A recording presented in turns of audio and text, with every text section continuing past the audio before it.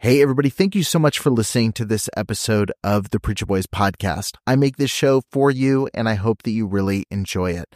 I have a lot of people that ask me how they can support the show financially, and you can do that by heading over to patreon.com/preacherboys. You're going to get access to exclusive content, including early releases of episodes. I've got a couple episodes right now that have been released at least a month early over on Patreon. You've got access to things like unique merch, depending on what tier you join, and you get access to some behind the scenes content that I'm posting within the group. So head over to patreon.com/preacherboys and become a member over there today. Every single supporter helps make this show a little bit more possible, especially as I continue to add additional episodes and content every single week. Thank you so much for tuning in. Let's get back to the show. I felt like I knew two different Cameron Giovanellis. So I knew on, Wednesday and Sunday, he gets up, he preaches. And at that time, I wanted to be a pastor's wife. So I had always thought, my first kiss is going to be at the altar and you stay pure until you're married. And I had a purity ring and, every service I'm going to the altar, I'm singing in groups, I'm playing the piano for the services. I got the Christian Character Award out of the whole school. I was, from the outside looking in, the ideal little Christian kid. And then I see this other world where when we're not in church, I'm getting text messages, explicit text messages, the words that he would use for the things that he wanted to do, vulgar language. Trigger warning. This podcast contains descriptions of various abusive situations. Listener discretion is advised.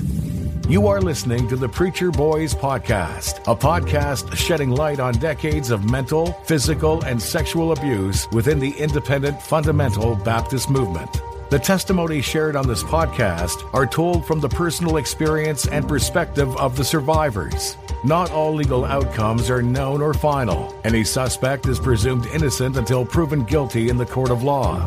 To find more information about the Preacher Boys podcast and upcoming documentary, visit preacherboysdoc.com or connect on Facebook, Instagram, or Twitter with the handle @preacherboysdoc. Now, here is your host, Eric Skwarczynski. All right, everybody. Thank you for listening to another episode of the Preacher Boys podcast. I'm really excited to finally have Sarah on the show. And actually, it was Sarah's story that prompted this podcast existing. This was the story that kind of pushed me after 6 or 7 years of pushing this idea around to actually move forward and start really calling this stuff out. And I really appreciate you coming on the show. Can you just introduce yourself to my audience and let them know a little bit about you? Yes. So thanks for having me on. My name is Sarah Jackson. I am married. I have 2 kids. I just moved to Pennsylvania. I don't know. I guess I'm kind of boring. There's nothing really interesting, but that's basically me in a nutshell. Wife and mother. Cool. There's nothing boring about that. It keeps you super, super busy. I know because my last interview, my daughter was screaming up and down the stairs. So I guess it can be I get that. Pretty exciting. But I guess walk us back just to early childhood, introduction to the IFB movement and kind of what your first experience in that world was. Okay. So the first church that I ever remember going to was Calvary Baptist in Dundalk, Maryland. My parents actually met there on a blind date, through people. The blind date wasn't at church, but met. Wow. I think my mom met my aunt there or something. I don't know. Right. But they ended up meeting through there. And then growing up until maybe 6 or so, I don't think we went to church because they kind of got out of it after getting together. And then my mom is a nurse and we would stay at my grandparents' house on the weekends because she was night shift and my dad was working full time and stuff. So I guess to give him a break. So we would stay with my grandparents on the weekends and they were very active at Calvary. My grandfather was a deacon. My grandmother was a teacher. They were the teen directors at the time. So I want to say like around 6 till probably 10, we would go there every weekend. So I grew up there. And at that time, the pastor was Dr. Caldwell. So this was before Cameron Giovanelli was there. And then he ended up getting dementia, I think. So he stepped down. His son took over for a little bit, and then they left. But I'm jumping ahead. So we went there with my grandparents till about 10. And then my parents started getting back into church. And we live in a different county. It's like 35 minutes from Calvary. So they tested out this IFB church up by us. It was real small. I don't know, maybe like 30 people, which is a little different than Calvary. Calvary probably had like 200 at the time. Right. And it never really felt like home, just because home was Calvary, because that's all I had known as a kid. And we only lasted there like 2 years. And then they said, like, we're just going to make the drive. It's worth it. That's where they had first been introduced to IFB. Neither one of them were raised IFB. I'm not entirely sure how they got into it. I don't think I've ever really asked. But that was kind of where it started. And I want to say we went to Calvary as a family with my parents. I was probably 13. And that's when we started going down there. And at the time, elementary and 6th and 7th grade, I went to public school. And then I remember it being like this big thing, like it'd be so cool to go to the Christian school. Right. And this was still when the Caldwells were there. So my grandfather actually became the principal. It was called Baptist Christian School at the time. And we finally convinced my parents to let us go there. So 8th grade, I started at the Christian school. So that was kind of my introduction to it. So it was an exciting thing for you at the time. It was a please let me go kind of mood in the beginning. Kind of, because when we were in public school, I remember being so awkward and embarrassed because we, of course, my family was following the IFB rules, but I was in a normal school. So these kids are like making fun of me because I have my long skirts on and my high shirts, and, you know, they would talk about movies, and I had no idea, like we didn't watch secular movies. Or like, I remember in 7th grade, there was a field trip to go see one of the Harry Potter movies. Like they actually took everyone to the movie theater. And I was the only one out of like 400 kids that had to sit behind and work in the library, because you don't go to the movies, especially like Harry Potter. Right. So I remember that being really awkward. I was always like super embarrassed with the whole skirts thing. And I don't know. So I craved normalcy to me. So I craved being around people that were going to be like me. So I think it was either let's not go to church so I can be normal with these people that I'm friends with now, or I'd rather go to the Christian school so I feel like I fit in, because I was definitely an outcast. So would you say that your first experience then with the school was pretty positive as far as that shift happening and feeling a little bit more like you got rid of that rift between your normal life and church life? It just kind of all became one, right? Yeah, I feel like everything kind of meshed together better. It was more, my life was more uniform, I guess. And that was, so 8th grade, it was still called Baptist Christian. And then I think that was the year that the Caldwells were leaving. The son kind of got up in one service and said, after this, I'm out, and left. Like nobody knew that was, and everybody was just like shook because they had been there for 30 years. So the school shut down my 9th grade year, and I was homeschooled. So I did those awful videos from Pensacola. What is it, like a Becca or something? Oh my goodness, that was awful. So basically I would sit in front of a computer and watch a classroom. What does the word or the abbreviation in front of co-function, CO, what does that stand for, Powell? Remember? I forgot. Lost the word there. Rebecca, help him out. Students watching, before she says it, what is co an abbreviation for? Do you remember? So that was bad. And then 10th grade, sometime in 9th grade, I think is when Cameron came. And then he reopened the school my 10th grade year. So that's when things like completely shifted, because the Caldwells were very old-fashioned IFB, like, you know, the original hymns and very monotone. Right. So when Cameron came in, it was almost like a breath of fresh air for everyone, because he's very charismatic and enthusiastic, and he was young, and he just brought a different feel into the church. So I was definitely excited for the school in 10th grade, because it just, I don't know, it was more young and exciting, I guess, less stuffy feeling. So 10th grade, I was pretty excited that they were opening up again, on top of the fact that homeschooling was just miserable. So I wanted to get back into school. Right. So. Yeah, no, that's something I heard about Cameron Giovanelli, like that there was something, I mean, obviously very charismatic, and very well liked by people who were around him. And I was talking to someone who was very close to like the kind of Golden State, North Valley kind of circle. And they talked about that. Like he was one of the few that, you know, could kind of in a way put Trieber in his place and like do things that would not be okay otherwise with music, right, or do things with the college that weren't, but he was good at what he did. And so he was able to get by because, I mean, hey, he could build up the attendance, he could build up the church right, enrollment, the school enrollment. And so, yeah, I think that's important for people to know before we get to the rest of the story. I think it's important.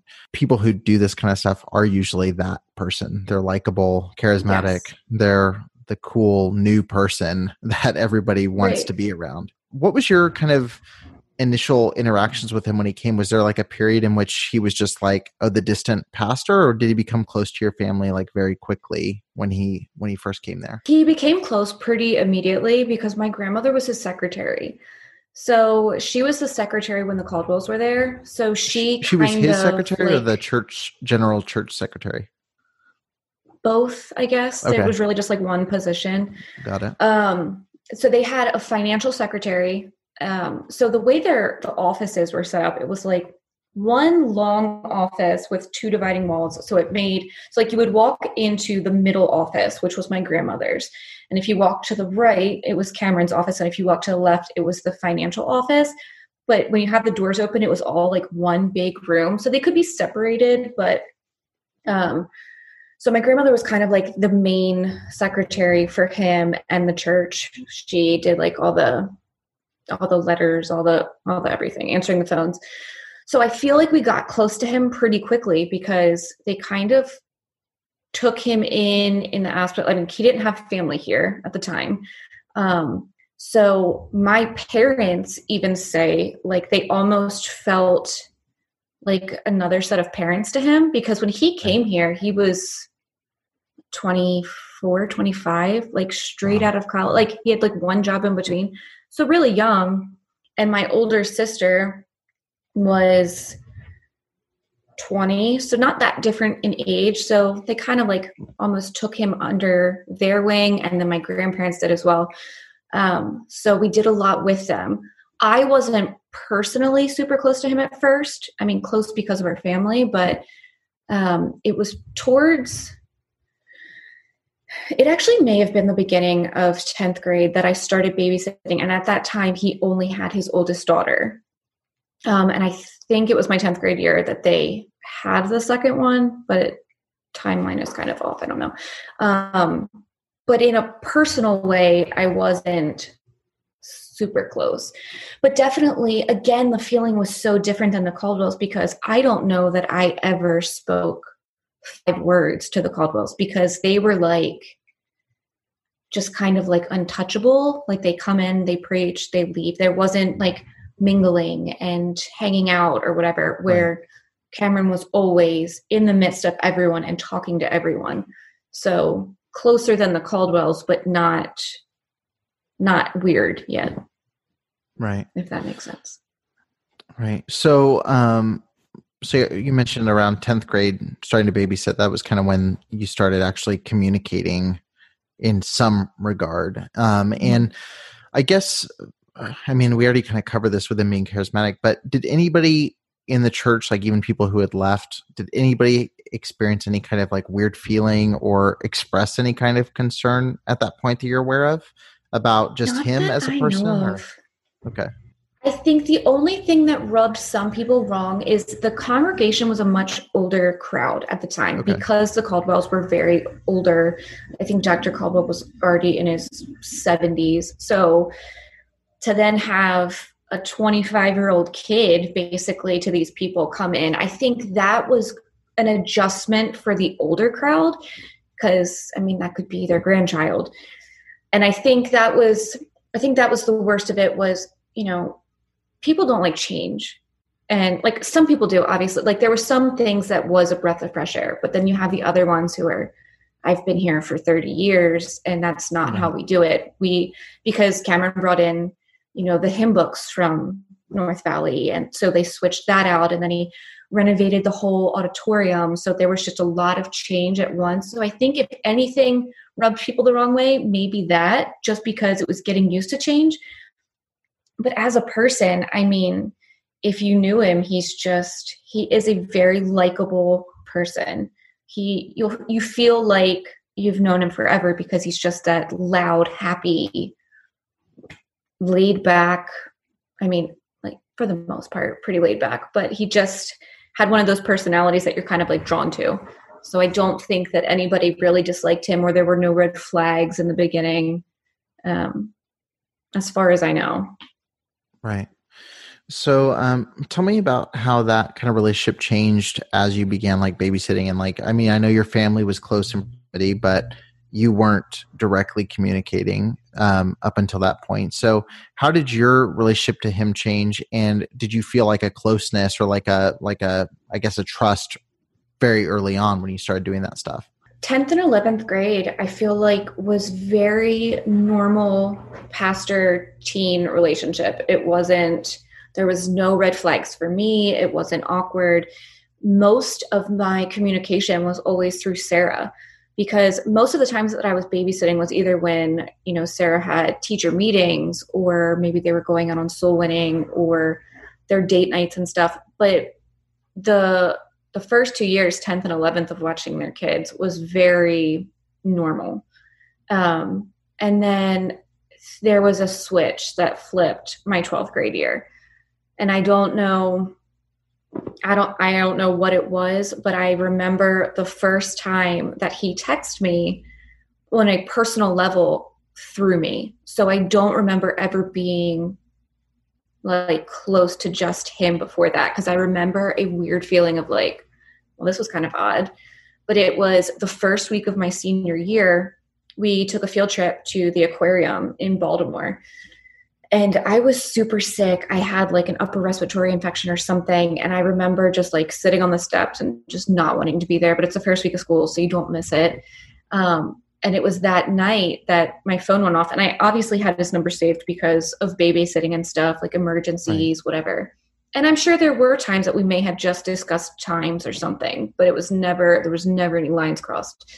And he sent me a text saying, "How are you feeling, Sicky?" And I remember thinking like, this is weird. So I thought, well, maybe he's going to get to something. Maybe he's going to ask me to babysit or something. And that was the first conversation that was like on a personal level. And we were talking back and forth. And I want to say that night we talked for like an hour, just for like random text. Like he would just ask like random questions and stuff. And then that's when that whole switch was flipped. And then the text started being more frequent at random times, like usually in the evenings or late at night. And I remember there was multiple times that he would ask like, well, who are you around? Like, what are you doing? Trying to feel out what my situation was on the other side. And while I felt like it was weird at first, I also like, I don't know. I don't remember ever, not answering him or pushing him away, because to me, well, it's the pastor talking to you. Like, it's not, I wasn't thinking at first, like, oh, he's got a crush on me, or, oh, he's like trying to flirt with me. So while we were talking on a personal level, and to me, that was kind of weird. And I remember like always hiding my phone. In the beginning, even though we were talking often, at this point, it still hadn't turned sexual. Or I get like looking back now as an adult, it was definitely flirty, and he was trying to feel out a situation and see how far he could push me. And I remember the first weird question that kind of threw me was him asking if I had kissed someone yet. And we had talked about some things, and I obviously said no. And that's when he started telling me like situations about him to make me, I guess, like to warm me up, and part of the grooming, making me feel like, well, if I can trust you with this secret, then you need to keep my secret. So that's when he told me that he had actually kissed someone in high school, and that everybody thought that his first kiss was at his wedding, but it really wasn't, and that he got away with it and all this stuff. So not to be embarrassed if I did kiss someone, and I could tell him. So it was like, I don't know, just looking back just makes me angry. Like seeing the grooming process from the outside and from an older version of yourself, it just makes you mad. Yeah, it's one of those things, and I just had Rachel Peach on. We talked about that. Like, there's so many things where as a teenager, I mean, you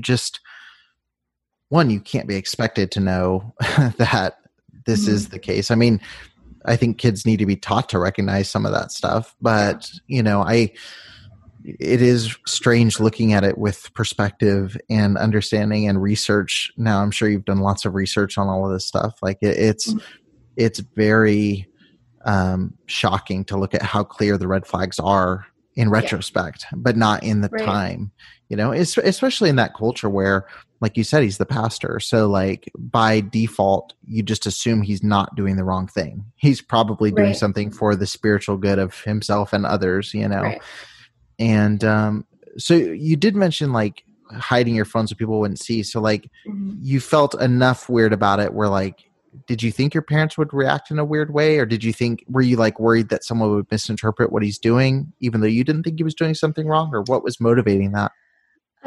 So the one time that I remember really hiding my phone, and the first time that it really stood out that he asked me what I was doing, I was Black Friday shopping with my mom. And I remember we were in Sears in the mall, the local mall, and we were walking around, and I remember him asking, like, what are you doing? Who's around you? And I said that I was shopping with my mom. And he's like, well, who do they think that you're talking to?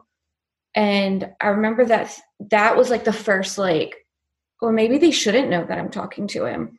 Right. So I think that was kind of like where I like subconsciously started hiding it, because it almost kind of like threw me like, well, maybe I shouldn't say anything, because I didn't want him to feel like, well, people are going to look at him weird. Like, I was almost like I was trying to protect him. Like, well, maybe, he's not flirting. He's just being friendly. He's just the pastor. But maybe, they'll take it the wrong way or something. So that was the first time that I really remember hiding. And then the closer that we got, and then of course, once things started, getting physical and stuff, at that point, he had gotten me a phone on the church plan. So that one was always hidden. So I had one on my parents' plan, but he started getting worried that they were going to see his number all the time, because at that time, I mean, we're back in 2007, your cell phone bill came printed every incoming text, outgoing text, like the numbers from to. So it wasn't just like an all paperless thing. And he was worried that they were going to start seeing his number. This is your senior year, and which means this was a relatively short process from him initiating a conversation to it becoming physical. What was the length of time from him asking the first, like, clearly out of bounds question to him actually trying to make a move and take action on this? Looking back, super fast. So in the time, you're a kid, everything feels like it's dragging. You just want to be older, and like you're longing to get out of the house and go to college. So my senior year, I feel like at the time dragged, but now looking back, so the field trip was like the first week of September. And then Black Friday is when I remember like, starting to like hide things. And then sometime between Black Friday and Christmas, he started talking about how he'd really like to be my first kiss, and he'd really like to feel my lips, and, just like throwing things in there. And then he had my family come over to his house on Christmas, and which, wasn't normal. We didn't really, hold on, I'm trying to get out of this. This thing just popped up on my computer. Okay, sorry, my email like took over my whole computer. So sometime between Black Friday and Christmas, things started to progress. That's when he started like talking about physical things. And he just kept talking about like how he wanted to kiss me. He wanted to kiss me. And then he had us over for Christmas. I want to say it was Christmas night for like a game night with his family. And that was the first time that my immediate family hung out at his house. Normally it was, going to the local diner after a service or something with them. So I remember we went over there, and I remember him having me in like, so when you first walked in his house, to the right was like this little sitting room, and there was like 2 high back fancy chairs. Like they never really actually used that area, but that night they had some games set up. So he had me play Connect 4 with him. Like that just shows like how childish, whatever. So there was that. And then we were on Christmas break, and he was just like really hounding how he wanted to kiss me. And the first day back from Christmas break was January 3rd, and which ended up being like our code word for, is it safe to talk, like text or whatever. And then once it got physical that first day, that's when he got me the phone, because then conversations really started to, like, we started talking all the time.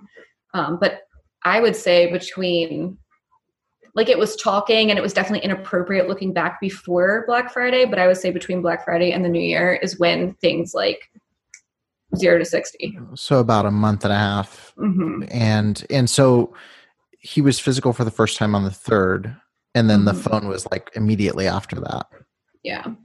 Okay. He went to Verizon and opened up a plan, and it was like this dumb little black flip phone, like nothing fancy. And that was what he had me use to text him from there on out. Did anybody know? I'm assuming not that phone, or nobody saw that phone ever. No, he had so much control over things that I personally think in any given church or company or anything, there should be so many like checks and balances that there weren't there.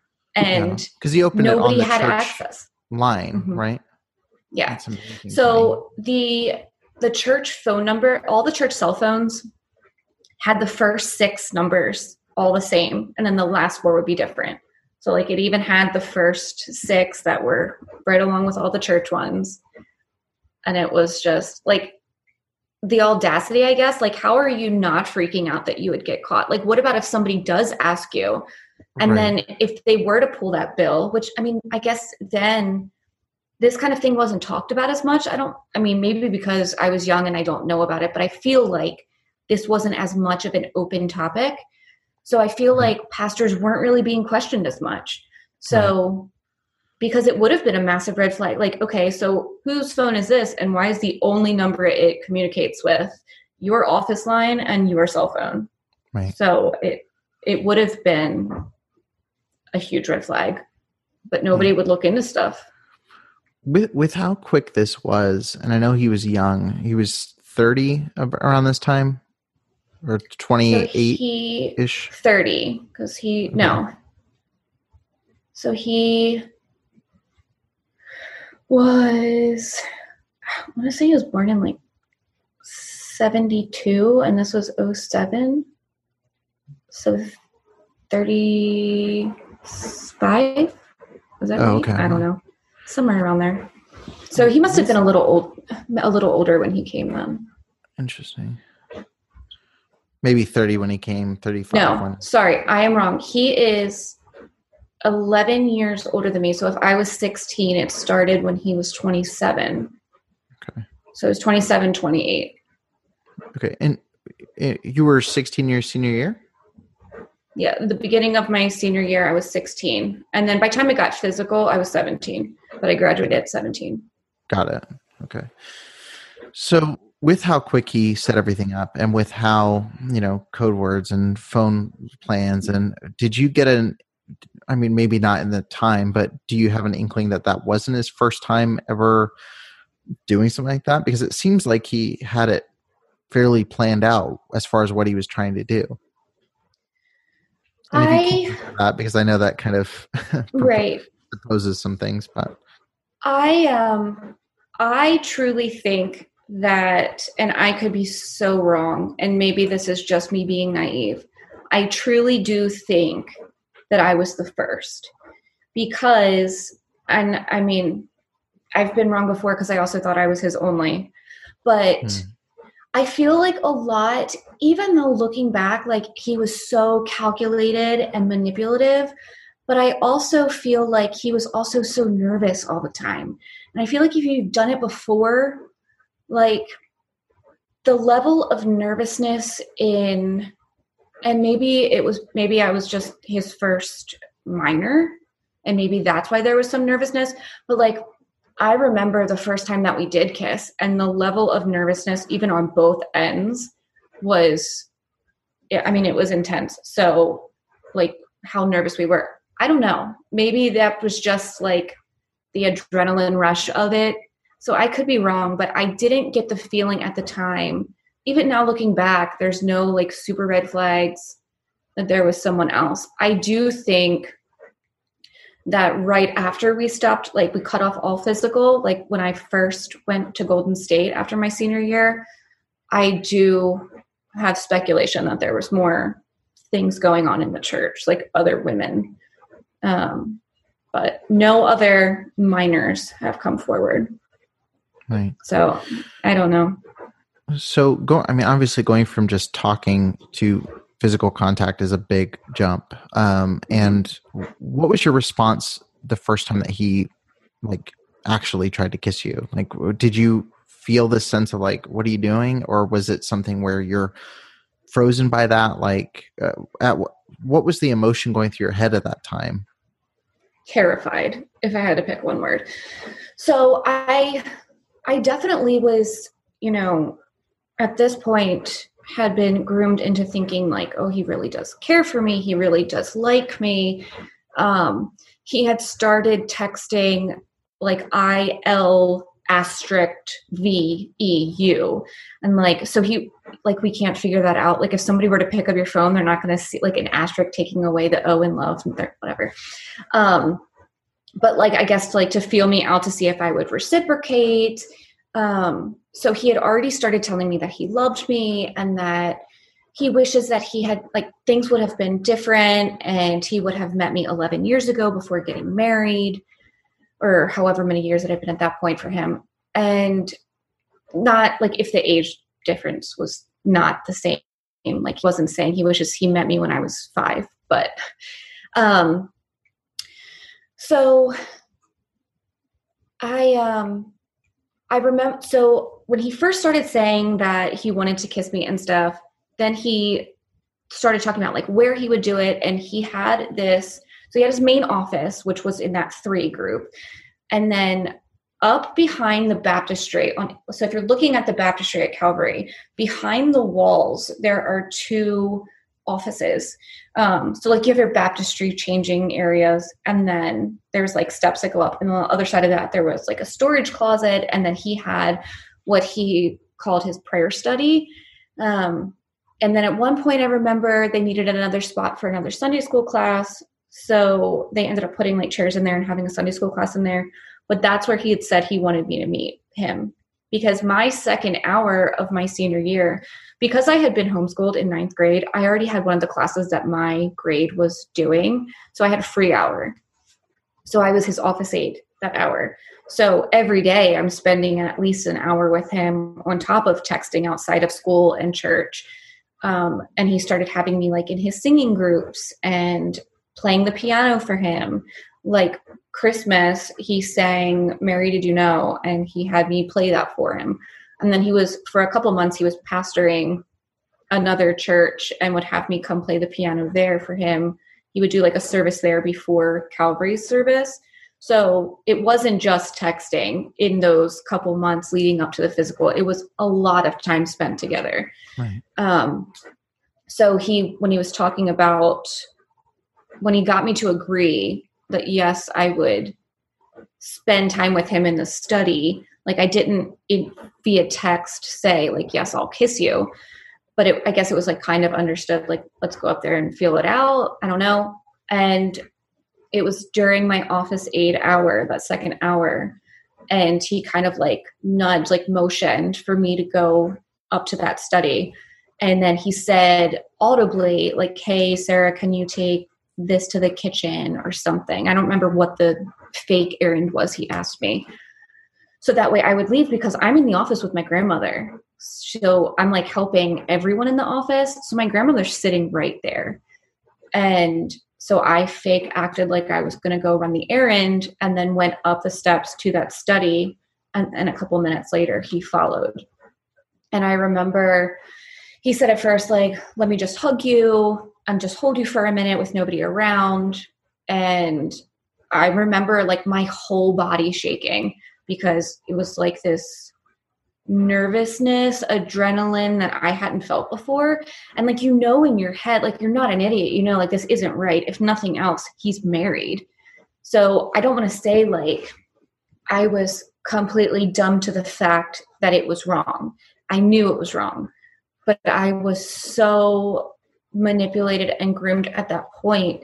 And I think what outside people don't really understand, like, unless you've really been in IFB or something similar, you can be like, there is a huge difference between an IFB 16-year-old and a 16-year-old who's never stepped foot in a church, who's raised by an alcoholic or druggy parents, or, I mean, my grandmother had a baby at 16. Like, that just shows the difference in, like, mentally, I was not 16 because I had been so sheltered my whole life. So, and like, even being in public school, like I said, like, I was always the outcast because I was so sheltered. I didn't listen to the music or watch the movies. So I had never even seen a sexual scene in a movie. Like, you always turned it off. Or I remember they had those, sorry, I'm like so off topic, those boxes that would like even bleep out all the curse words in movies. Yeah, we used to have one of those. Yeah. So what they call it, like a cuss box or something. So I was so insanely sheltered that I was an easy target. And my senior year, I think I was so anxious to grow up and be out of my house. There was a lot of fighting between me and my parents because they were still trying to treat me like a kid. And in my mind, I'm being treated like an adult by this man. Right. And being made to feel important. And like, I am a grown woman when I'm not. So it was like this struggle between being so angry at my parents for trying to make me a kid and wanting to be an adult for him. And I think he almost like fed off of that arguing, because he would counsel my parents on their relationship with me, or he would counsel me on my relationship with my parents. But then we'd leave the meeting and I'm getting text messages from him. So like, it was just a huge mind blow. So I remember being nervous and terrified because I knew it was wrong. But at the same time, at the time I was okay with it. Like, I never want people to get the wrong impression. Like, I feel like most of the time when you hear about sexual abuse, you think that there's like this forceful, and there are those, like, I'm not saying they're not, but mine wasn't that. Mine, he never forced himself. It was consensual, but it shouldn't have been consensual because it was a child. And he knew that. He was the adult in the situation. Well, it's kind of that thing of, when we talk about, sexual assault, there's the key is there's always a power dynamic. And I think what we always default to is power dynamic means it's a 6'4", 250-pound guy, with a, 5-foot girl that can't defend herself. But that's such a limited, that's the most rare form of that. The common form is he holds a top position in a company, or he's a boss, or he's the highest position that you can have is to be clergy, because Right. people are going to trust you. And when you do something wrong, I think it's starting to change because people are seeing how this has been abused. But I think if something is done that's wrong, people give the benefit of the doubt. Oh, they're stressed. Oh, they're caring for an entire Right. church. Oh, they're doing this. All the things that we shouldn't do, that we shouldn't make those excuses for them.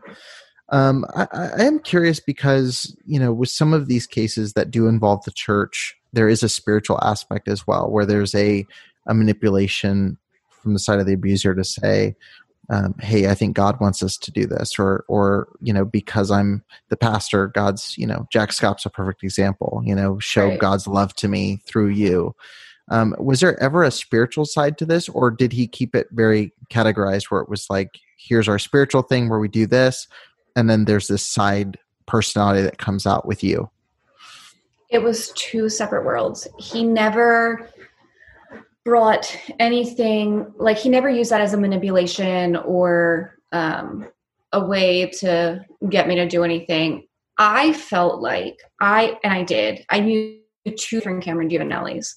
So I knew on, Wednesday and Sunday, he gets up, he preaches. And at that time, I wanted to be a pastor's wife. So like I had always thought, my first kiss is going to be at the altar and you stay pure until you're married. And I had a purity ring, and, every service I'm going to the altar, I'm singing in groups, I'm playing the piano for the services. Like I got the Christian Character Award out of the whole school. Like I was, from the outside looking in, like the ideal little Christian kid. And then I see this other world where when we're not in church, I'm getting text messages, like explicit text messages, like the words that he would use for the things that he wanted to do, like vulgar language. So I almost felt like, and I still kind of feel this way, that he's like trapped in this life that he doesn't really want to be a part of. It's like, this is what he grew up knowing. And at least at the time, I felt like he so badly wanted just to be normal and like out in the world. But this life was so easy for him because of his personality. It was, it's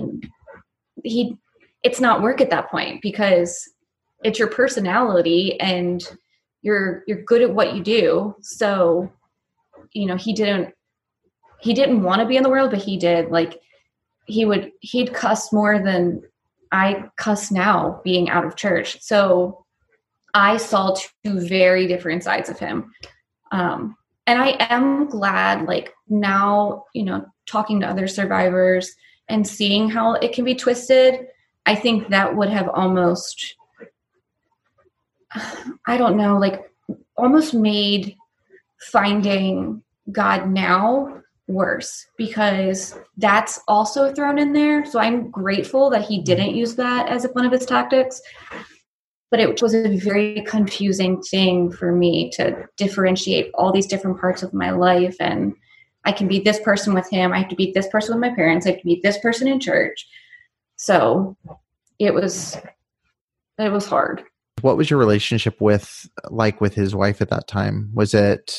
Did it stay pretty consistently, like just amicable? Did you feel like that relationship was strained at all? Did you avoid her? Like what was kind of that relationship during that time?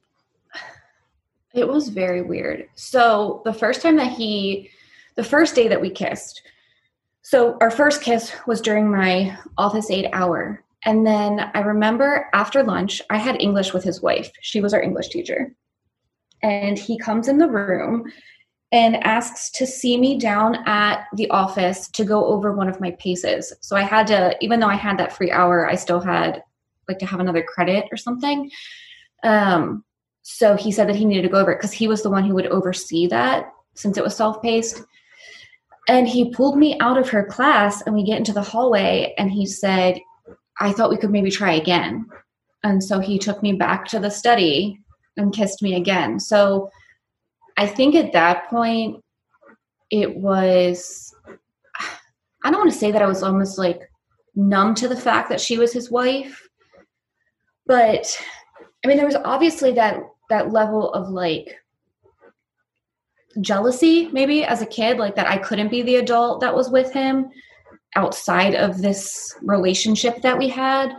But I also was close to her in the aspect, like I'd go shopping with her. She'd take me to lunch. Like I remember her taking me down to the Inner Harbor of Baltimore and taking me shopping and took me to Cheesecake Factory. So like I hung out with her outside of him. But I remember one of the first things that he told me was the best way to hide something is to keep it out in the open.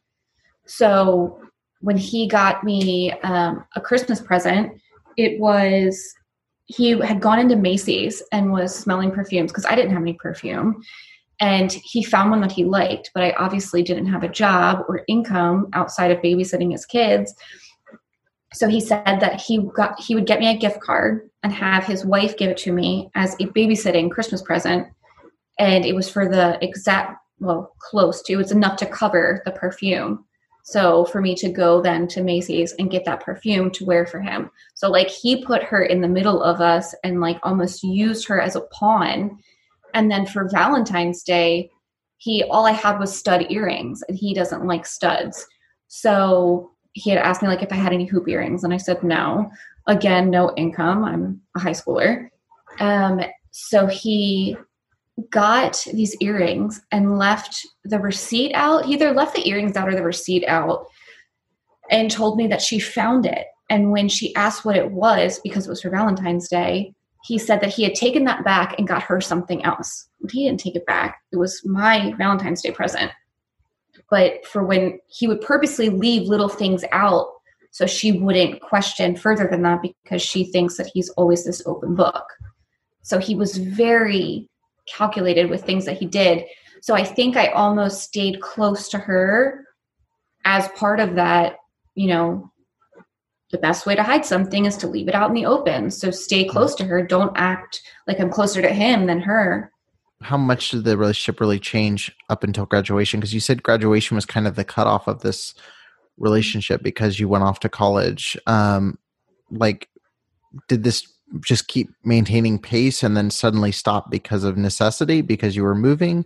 Was it something where he was so scared of being found out? Like, what kind of led to this, like, hey, let's cut off ties from this, like, let's stop this?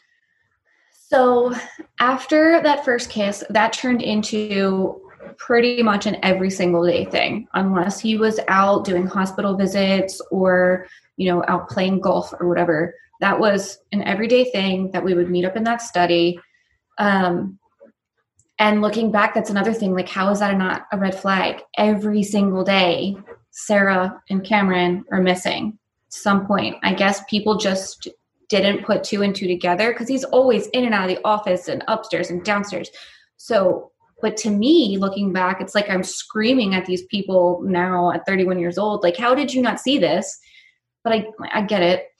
But it started like really progressing. The more time that we spent up in that study, the further things got sexually, and he would want to teach me things. And there was things that his wife wouldn't do with him. So he wanted to experience those with me. And so things got further and further. And then it got to the point where the last thing was my virginity. And he kept saying that he wanted, you know, for me to give that to him. He wanted him to be the one that I share that with. And I kept kind of like pushing that off. And I mean, it had got to the point where like, it was literally all but that. Like, I had met him at my grandparents' house one day. He had me leave school saying, because I had terrible migraines my senior year, and my grandparents lived 5 minutes from the school, but my parents and I lived that 35 minutes away. So if I was sick, I would just go over to my grandparents' house and like sleep it off. So he had me leave one day saying that I had a migraine, and then he came over to their house. He was my grandparents' boss, so he controls where they are, what they're doing. Right. So he obviously kept them busy so they wouldn't be at their house. And we spent like 3 hours in the basement on a couch together. And just looking back at like how close things got, like I'm so grateful that I never gave that last part to him, because I feel like that was, now as an adult, that's been some of my healing, is I feel like you didn't get everything. but it was definitely progressing really fast. And then we had a Spirit Week, and I want to say like the end of April. I'd have to look in my yearbook for like the exact dates, but the one day was 50s Day. So everyone's dressed up like 50s, people in the 50s and stuff. And he wanted to go through with that same plan. And I finally said, okay, fine, I'll sleep with you. Because in my mind, I've put it off long enough because, again, like it feels like so much longer than it actually was. And I'd given him everything else. So since the plan worked the last time, we were going to do the same thing, meet at my grandparents' house.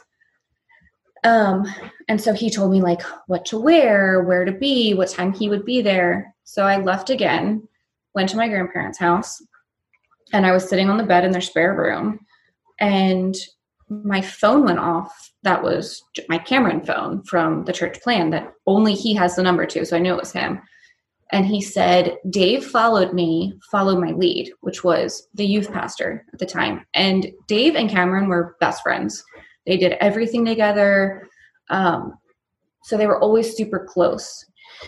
And apparently now I've heard that Sarah's mom, who was our school secretary, was starting to suspect things and thinking it's weird that I was always around him. I was always in his office. And apparently she had talked to Dave a couple times saying that I was too flirty with her son-in-law.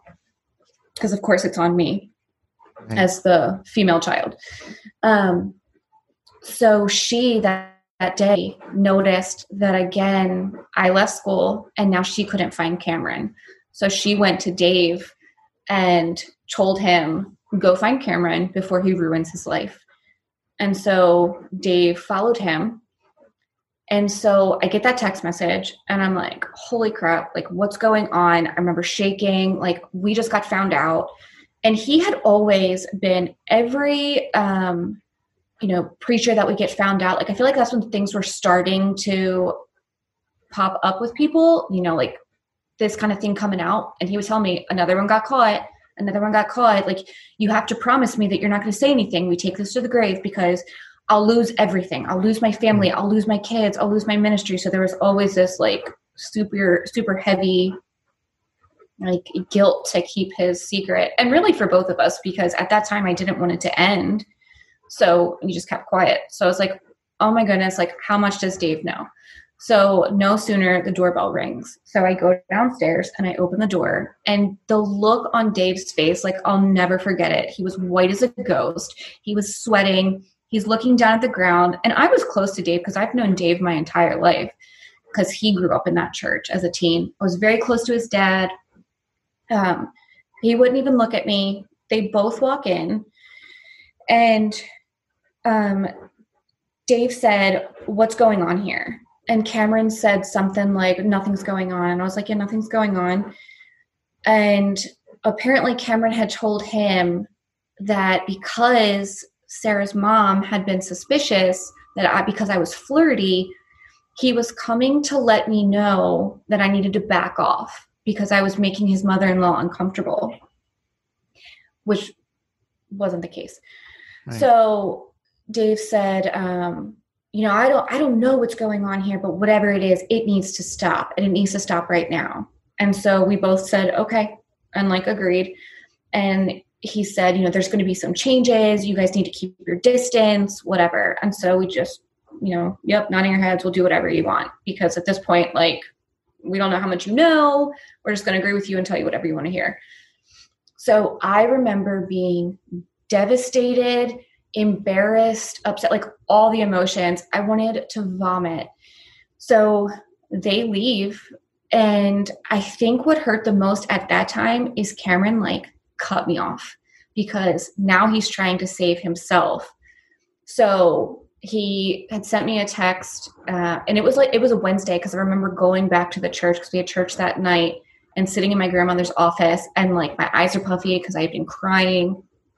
And Dave, I remember he walked out of Cameron's office with Cameron and said, what's wrong with you? Looks like you lost your best friend. Like with like a snicker. So I do think that he knew more. Now talking to him, he said that Cameron admitted to kissing me, but said that's as far as we went. Well, even to me now, like, you're my youth pastor. why didn't you protect me? You knew that he was kissing me as a child. Where were you? But that's a whole nother story. And I remember just like crying even more and like, get myself together. And so Cameron texted me and said, sorry, but I need the phone back. So I went into the girls' bathroom and I deleted everything off the phone and I put it in his desk. And I just was, I don't know, like I felt like I had just lost my whole world. Like I had just given this man virtually everything. And now you're just cutting me off. That's it.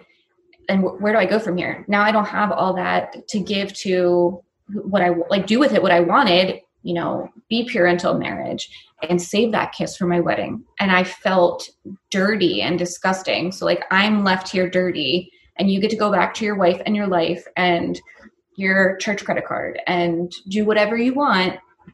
And I just felt very alone.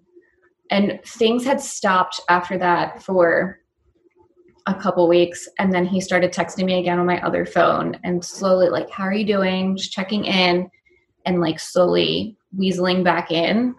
And then it ended up turning physical again. We met, this is disgusting, but there's a graveyard up on a hill behind the church, like across the main road. And he used to say that he would go to the top of the hill to pray over Dundalk. And he had me meet him there. So no one would follow him or no, because people think that that's where he's praying. And that was the first time that I met up with him again after everything. But he would meet me all kinds of places, you know, behind the grocery store or at the cemetery, like wherever he could get away and I could meet him. That's like it was no longer in the church. Now we are finding places outside of, because at this point now I have my license. So I'm just going wherever he beckons.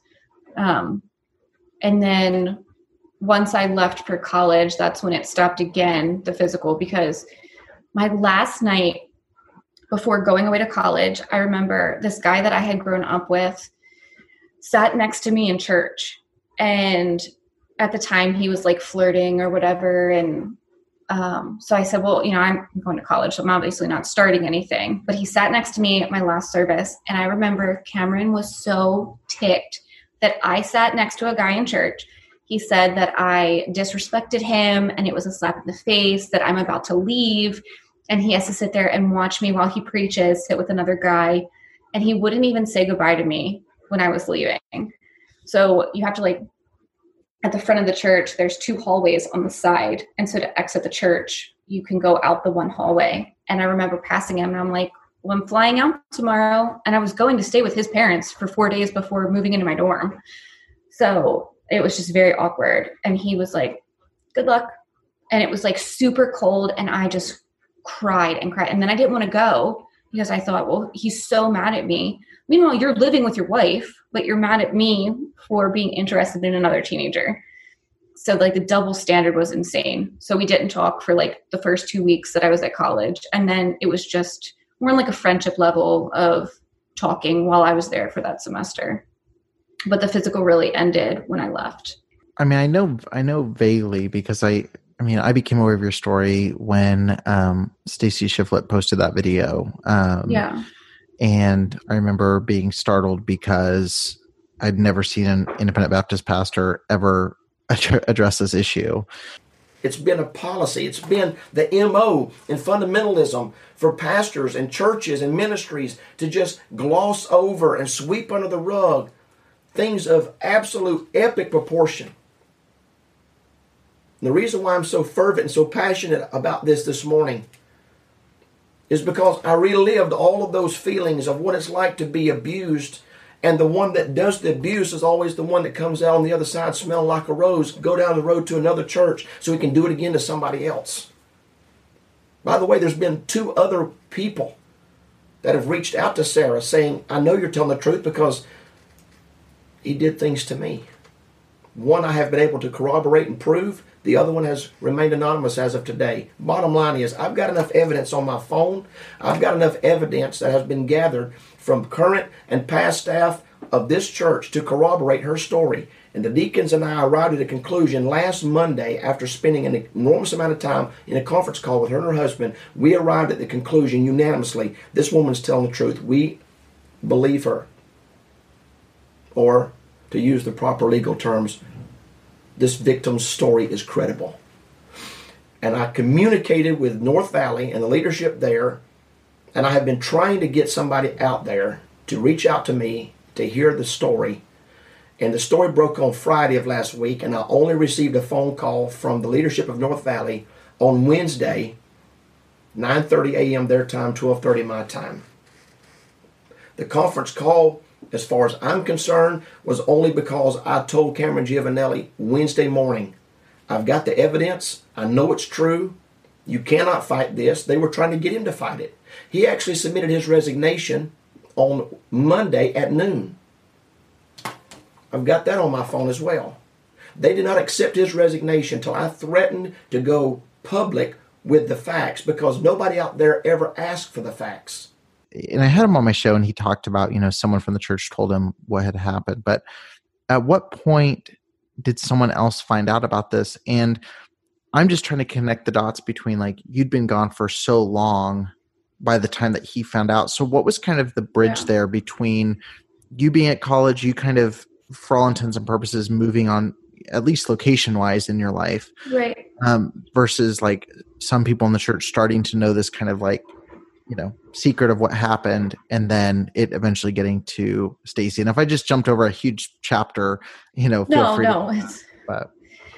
So when I was at college and we were talking kind of like on the friend level, I remember him calling me and saying that he needed to tell me something before I found out.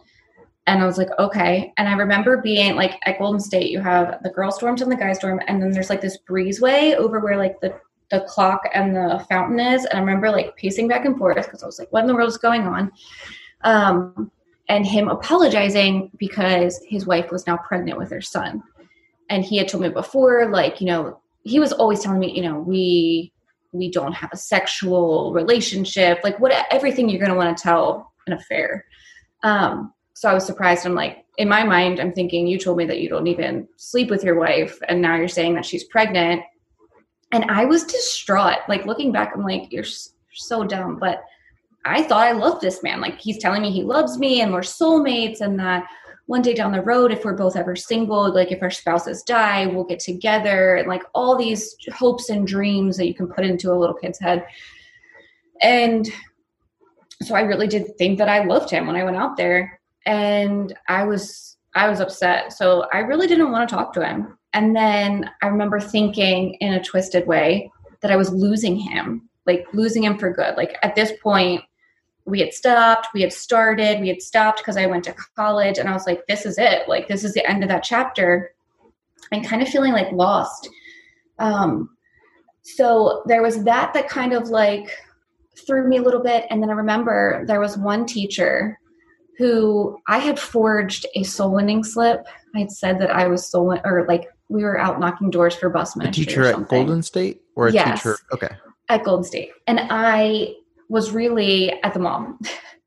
So she had found out because another teacher snitched on me, and she pulled me into her office, and her husband was best friends with Cameron. And like, they all went to college together. They all graduated from Golden State together. And I remember her pulling me in, and she was crying, and she said, I can't believe that you lied, which I did feel bad, lying and getting caught. But I guess in my mind, like, that's like the littlest thing going on in my life right now. Right. So whatever. And she was just crying, and she's like, you're supposed to be a pastor's wife, and, you're supposed to have better integrity than this. And I remember crying in her office and just wanting to scream it out to her and tell her, like, you have no idea who I really am or what I've really gone through. Like, I wanted to tell her so bad, you have no idea who Cameron is, and this is what's happened. And that was the first time that I guess because I was almost like cut off to him because Sarah was pregnant, like maybe that's the first time that I wasn't looking through rose-colored glasses. And I wanted to tell her, and I was like, no, I can't do it. So I left the college after that first event. Like, I didn't even make it to the end of that. I think I left like 2 weeks early, which technically I had too many demerits and I should have been kicked out anyway. So it was probably inevitable because, not making your bed is like 20 demerits. Right. So I came back and it was a mix of like, I'm losing him. What's going to happen? I shouldn't be here. I need to get back to him. So twisted. So I came back, and then I actually ended up dating this guy from high school. He was a year younger than me, so he was still a senior. So when I came back, I pretty much got right into a relationship with him. And I think because Sarah was pregnant and I was now dating this guy who I'd been best friends with my senior year, we just really kind of like grew apart. And we would like talk occasionally. I would still play the piano for church, but it was back to like pastor congregant, if that's even possible. But lines weren't really being crossed anymore. And I think it's because I was starting to like figure out, I was like, well, I'm going to move on at this point because, you're having another kid. This obviously is never going to actually work. I want to grow up and figure out who I am. So started dating that guy, dated him for 5 years. And I never told him about anything because he was a very, it wasn't a good relationship. It was a very toxic relationship. So I definitely never would have told him because I don't know how he would have reacted. Probably tried to kill him. Because they also were still going to Calvary. His dad was like the head usher. And then the first person I told was my best friend at the time. She grew up in Calvary, but she was at this time not part of it anymore. And we kind of were more like on the normal side. I was starting to like slowly stop going because it was really hard for me. Like a couple years after things ending with Cameron, he's still preaching on marriage and purity and, all these things. And I'm like, these people have no idea. And it just was really starting to eat at me. So I just slowly really started to back away from the church. And I remember I was the first one out of my immediate family to stop going, and my parents being super upset. But at this point, I'm working in a bank in the world. So I have a secular job. I have secular friends. And I started drinking. I just was becoming more normal and further and further away from IFB. So I told my best friend. And then the second person that I told was a girl that I worked with, because she's the one who kind of she was almost like an older sister in the normal world that was taking me under her wing. I would tell her things about how I felt I grew up in a cult and all these things. And she would, well, that's not normal. And she's the first person I drank with and stuff. So I felt really close to her. And she's one of those people that just would never judge you for anything. So I felt safe telling her. And then I told my younger sister a year later. And I remember breaking down and I was like, I have to tell mom and dad. And she's like, I don't know that's a good idea. But at this point, the more I was talking about it, the more I was bursting at the seams. I had now opened this box where before it was, you could suppress it. I haven't told anybody, I can't tell anybody, but now I told this person and I told this person. So I remember being on the phone with my mom, and she was upset about something at the church in Cameron. He had done something to make them mad. I don't even remember what it was. And I remember saying to her, at this point, I'm already out of the church. They're still going. And I said, he's not who you think he is. And she's like, well, we're starting to see that. And I was like, no, he's not who you think he is. And she's like, well, what do you mean? And so I remember taking a deep breath, and I told her, Cameron was my first everything except for sex. And there was this dead silence on the phone. And she was like, when, what, all these, questions, whatever. And I told her, I said, please don't tell dad until I get a chance to tell him. So then the next day I told her, I was like, well, can you give him a heads up? I'm on my way over. Because at this point I'm now living with my next boyfriend, who is now my husband. And I said, I'm going to come over and I'm going to talk to dad. I remember we sat on the deck and I told him, and my dad just crying and apologizing. And I don't blame my parents. There's things that I definitely want to do differently with my kids. I think there's a lot that they were blinded to at the time because of IFB. So many things are taboo subjects. And I think that, creates a situation that's so much worse. Like, if I wonder, like, if I would have felt more comfortable talking to my parents about sexual things, or,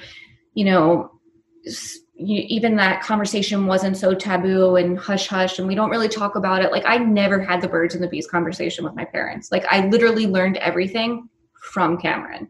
I really didn't even know the differences in a guy and a girl, as sad as that is. So, like, those are things that I'm going to want to do different with my kids. Like, I want that open line of communication, because while I don't blame them, because I want to say that they couldn't have stopped it. I just wish that I would have had better communication with them, and it wouldn't have been so closed off, almost more like a professional relationship than a comfort to talk to them. So I remember telling him, and he was super upset and apologizing. And I told him, like, it's not your fault, whatever. And he wanted to call Cameron. And I was like, no, you're not calling him. Like, this is, like, I'm an adult now. I don't want this to come out, because in my mind, the woman wears the scarlet letter. If that would have come out, I would have been this young girl who seduced the pastor and made him have an affair. And, it all would have been placed on me, because I think that so many, in IFB were like that. And I don't want to speak for all of them, because I know not all of them are like that, but that the woman can be under the man, like majority. The man of God. Right. Yeah. So we're obviously going to take the pastor's side, who everybody loves, and he's just this great person. And he literally could sell you anything, convince you of anything. So I didn't want it to come out to the public. I was okay in that moment with my family knowing, like my grandparents didn't even know. Because to me, that was enough. Like, I got it off my chest, but I just wasn't ready for more than that. So they all knew for a couple years. I told TJ, because we had talked about, like, first kisses and stuff. And, up till then, I really had to lie and say that my first boyfriend out of high school, Carl, was my first everything, because obviously who would it have been with before?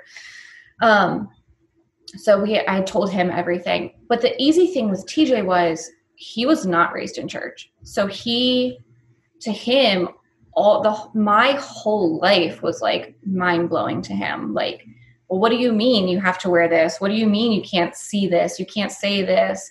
Like, and having to explain, like, the grooming to him. But it also helped. It helped that he wasn't part of the Baptist faith, because I didn't feel like I was going to be judged.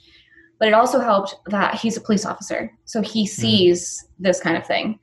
Not necessarily, he'd never really seen it with, a pastor and a child, but they obviously deal with sexual abuse and all that kind of investigations. So I felt comfortable telling him. So there was, like, 3-4 years where that's all that knew was my two friends, my immediate family, and TJ. And then, they were trying to convince me, you should say something. But my biggest thing was I also didn't want to destroy my grandparents. Like, Calvary was their whole world. My grandmother, being the church secretary, my grandfather being the principal, a deacon, like, they were just very involved. And I knew that it would break them, or I thought it would. And I didn't want that to ruin my relationship with them either. So I want to say that that's, like, what held me back the most. And at that time, you didn't have any kind of the thought process that, oh, he could do this to someone else wasn't in your head, because it was just you. So you felt like, oh, this is my thing. Mm-hmm. So there's no reason, like, what's the reason to bring it up? It's only affecting me and him. Yeah, that's a pretty interesting. Yeah, it's just an interesting way to. It's almost like you're like you're, I don't, like, if I stay quiet, in my mind, it's not going to happen to anybody else. So because he had convinced me he was in love with it. So I literally thought that this was like a relationship, not that this is what he does. Yeah. And if you say something, you're just going to reap all of this vitriol from all the people who think you're just attacking the church. And, you know, you're the girl who left the church and now has this vendetta kind of thing. Right. And I didn't know a single person that had like spoke up about something like this. This to me still was a very like unspoken thing. Now seeing all of these men that we were taught to look up to, like some of my professors at college or pastors or, you know, preachers that came to different revivals and stuff. And like, you're hearing about all of their double lives. And I'm like, this was so much bigger than my little mind could have ever comprehended at the time. Right. And so then at this point, he's now at Golden State. I was praying when God was leading us here a year ago that he would just begin to really work in my heart something that I could begin to teach the young men especially, and young ladies, but for me, I was very, very mindful of the young men of God that are training at Golden State Baptist College.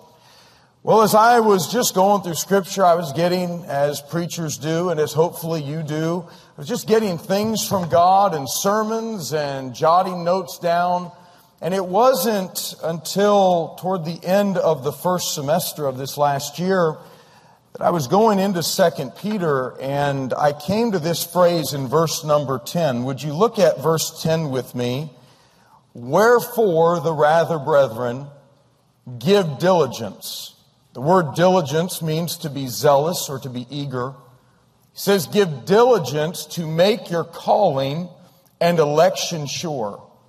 For if ye do these things, would you read those next 4 words with me, please? Ye shall never fall. Would you read them again one more time? Ye shall never fall. Those 4 words jumped out at me like never before. I had seen them before, but I had never really reviewed the verses prior like I did within this last year. I remember going through Christmas break, and my poor wife, she's hearing this for probably the 1,000th time.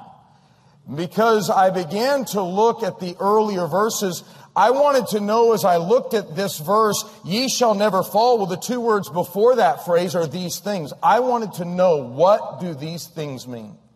What are they? And if God gives us specific things to do in order to never fall, I want them in my life. You see, I'm tired of people falling. I could give you illustrations from my own personal family of men who have stood behind pulpits and preached that can no longer do so. I remember when I found out, I was so angry, felt betrayed, I guess, that he left and went there. I was at a wedding, and there was another ex-church member there because he was dating the groom's mom at the time. Weird, my whole world's kind of meshed in that moment. And he said, "Did you hear Giovanelli's leaving?" And I was like, "What?" And he said, "Yeah, he's going back to Golden State." And I was like, and I hadn't talked to Cameron in a while. And I had been drinking at this wedding, and I texted him and I was like, "You're really moving?"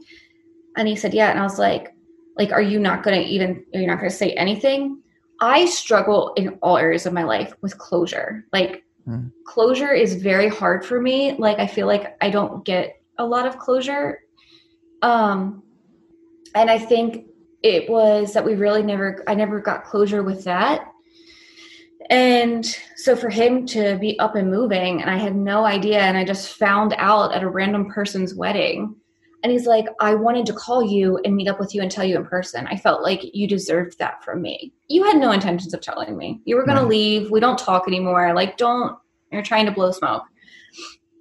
And so then the next day he called me. I was on my lunch break, and I remember sitting outside of Subway and crying. And so the guy that I dated right out of high school for those 5 years had died a couple years earlier in a motorcycle accident, like tragically. So another thing that was like a closure issue. And I remember crying and saying, like, you weren't even going to tell me that you were leaving. Like, I just don't get closure in my life.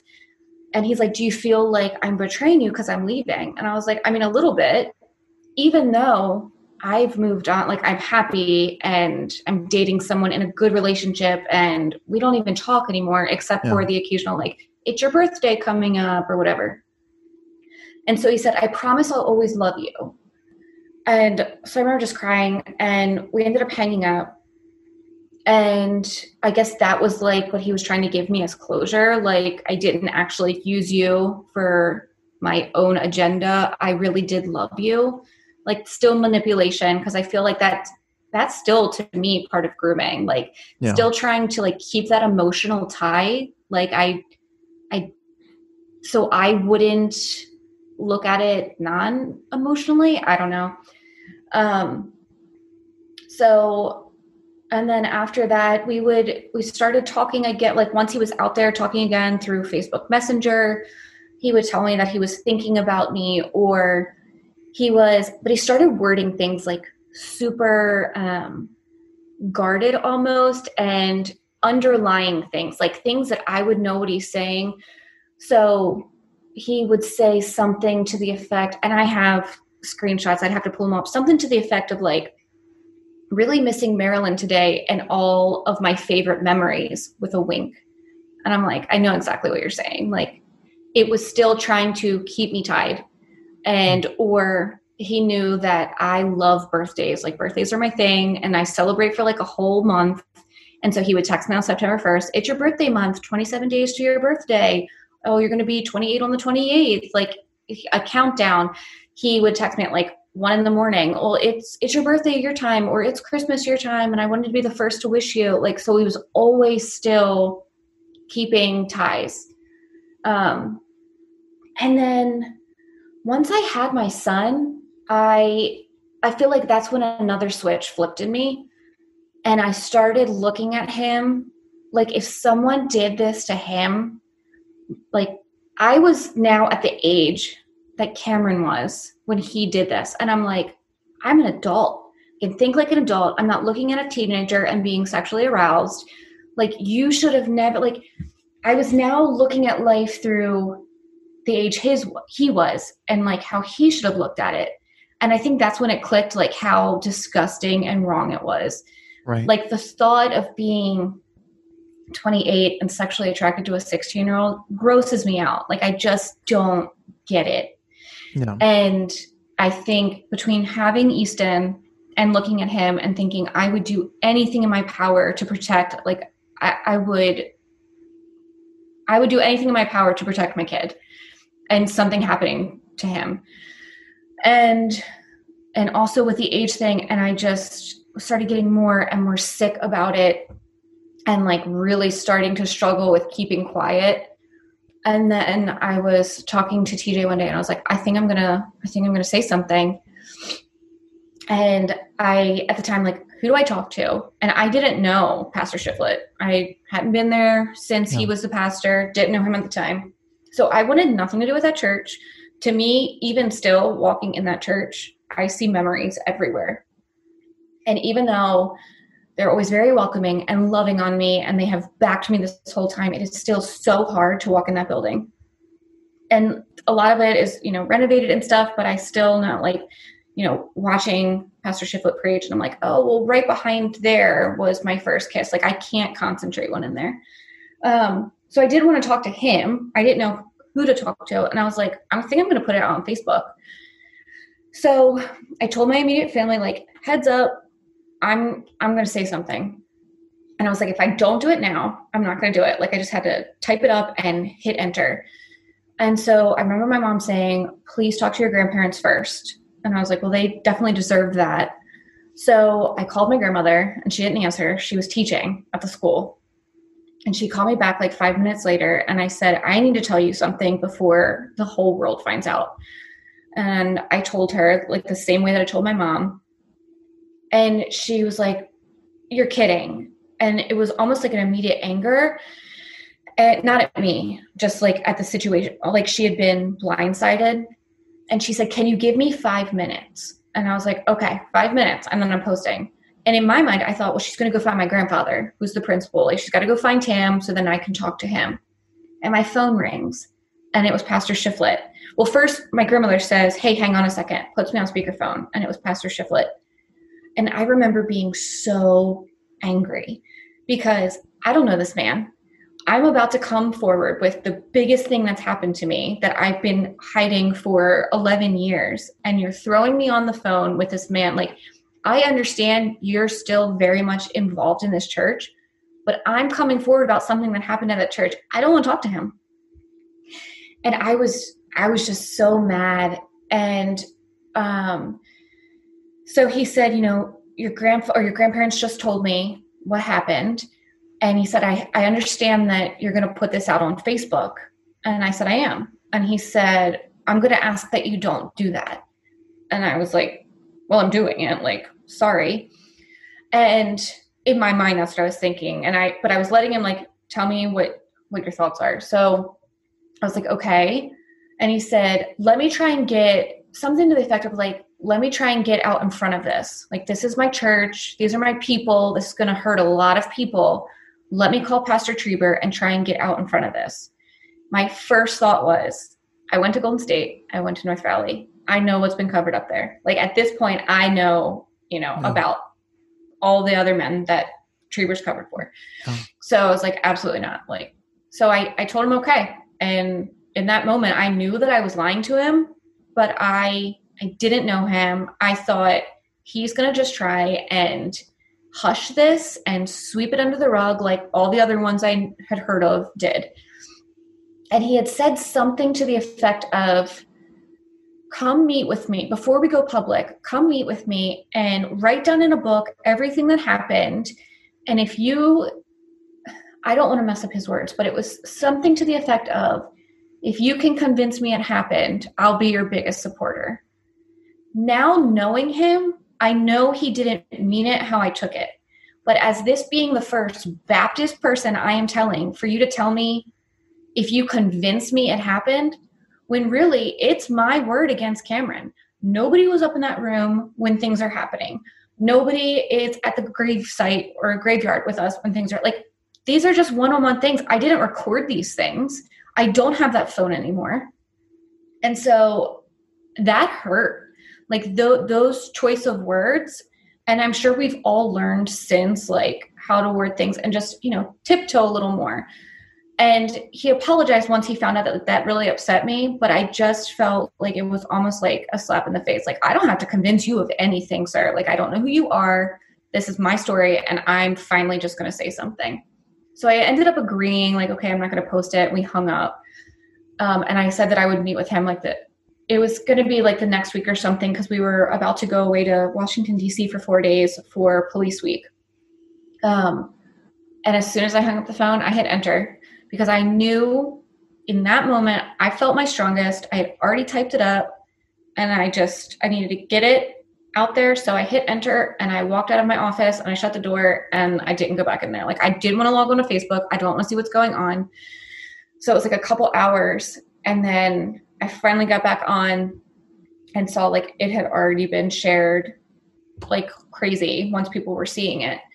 And I know that I now see what Shiflett was trying to do, but I still think I'd made the right move because if it wouldn't have gone on Facebook and it wouldn't have been so public, maybe it would have been hidden a little bit more. Like, who knows what Trieber would have told Pastor Shiflett to try and keep him quiet and if that would have worked. So I'm glad at that moment that I went public. And I am very grateful for the whole Shiflett family. Like, once that was like talked out, they really did become some of my biggest advocates. So it was definitely a misunderstanding, but I think going forward with people talking to victims, please don't use those words.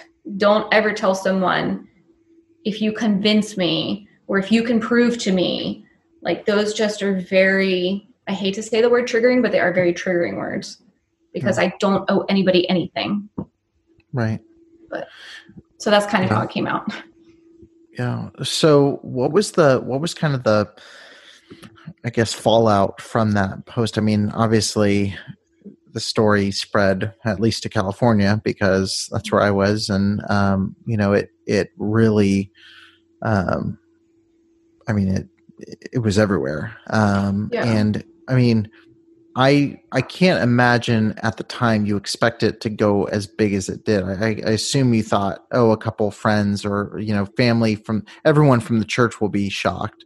But, what was kind of, how did you feel knowing like it was like it was a national story, like basically right after posting? It was terrifying because I feel like, I don't know if it's where, I grew up or if it was growing up Baptist. I feel like your bubble and your world is so small, and it's eye-opening to see like the world is so much bigger than so like me hitting post, I did not think that it was going to blow up the way it did. I thought Golden State's going to find out. They need to find out. They need to fire him. Like in my mind, I just wanted him out of the ministry and out of a position of power to do this again. Because now being a mom and I'm looking at my innocence on him, like he could totally, anybody could totally do that to any other kid.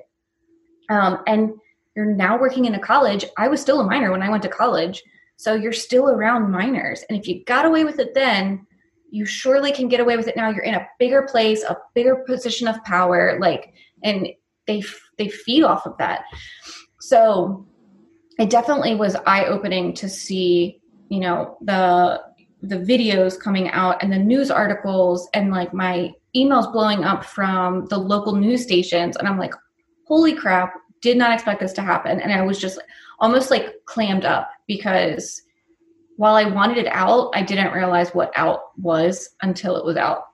I remember being terrified that the church was going to be upset with me, which there was some backlash. There was one church member actually that told me that I was going to go to hell because of what I said about the man of God.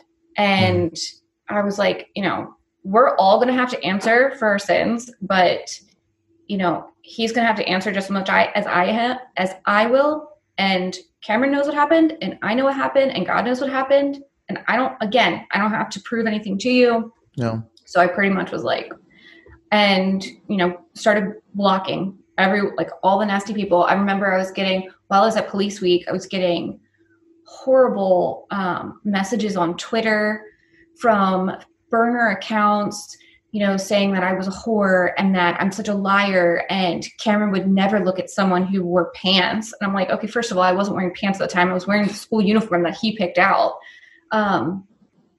And there was, while it was like a shock to everybody and there was a lot of support, there was also so much hate in the beginning. Yeah. But he was so loved. He's the head of Golden State he's, little Treber.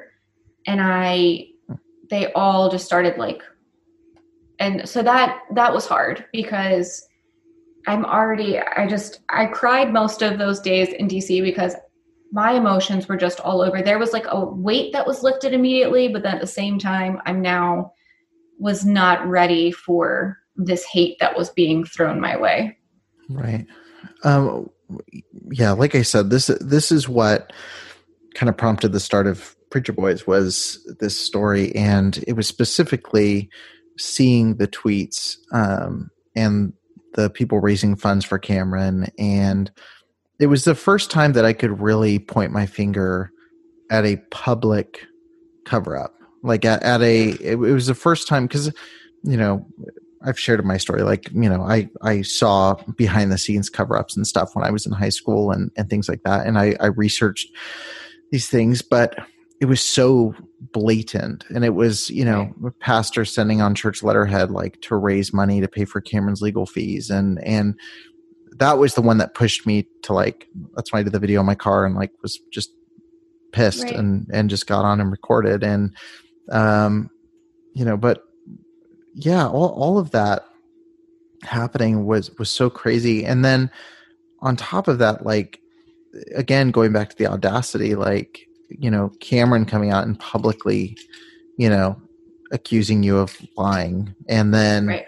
his wife, which I guess I'm curious about that is I know his wife didn't know at the time, but when you see that video of them standing there and he's saying, I'm innocent, she's lying, and she's nodding that, our marriage is great. Hello, folks. Obviously, I'm Cameron Giovanelli. It's my wife, Sarah. And I just wanted to come to you by way of this video, number one, to say that the allegations made against me are not true. They're false. We still trust him. We're still soul winning. We sit in church. We absolutely love church. I mean, we're still amening. We're still smiling. Our marriage is good. And we're just excited to see what God is doing. Our kids are doing fine. And can I tell you, the cause of Christ, it's wonderful.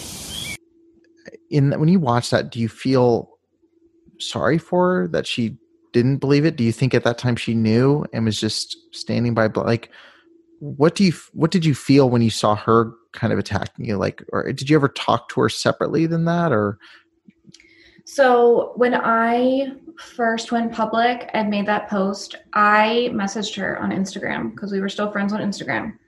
And I said, I am so sorry that this is how you had to find out. So sorry for what happened. Like, my heart breaks for you guys. I wish that, there was more that I could say than I'm sorry. And I said, I would love to talk to you and, tell you more and tell you everything that happened. And I said something in there about, like, on my son, like, this happened. I'm not lying. I don't want you to, like, for a second think that I'm lying. I would never make something like this up. And I immediately got blocked. And that was the first thing that bothered me. Like, you didn't even take time to ask a single question to see if, like, you watched me grow up from 13 years old and you didn't even care to ask a single question. Like, I can tell you that if anybody accused my husband of something, I'm going to get to the bottom of it before the investigators do, because I'm telling, like, there's going to be a fire lit under my butt and I'm going to go, like, find out all the details and, debunk something. Either he's lying or she's lying.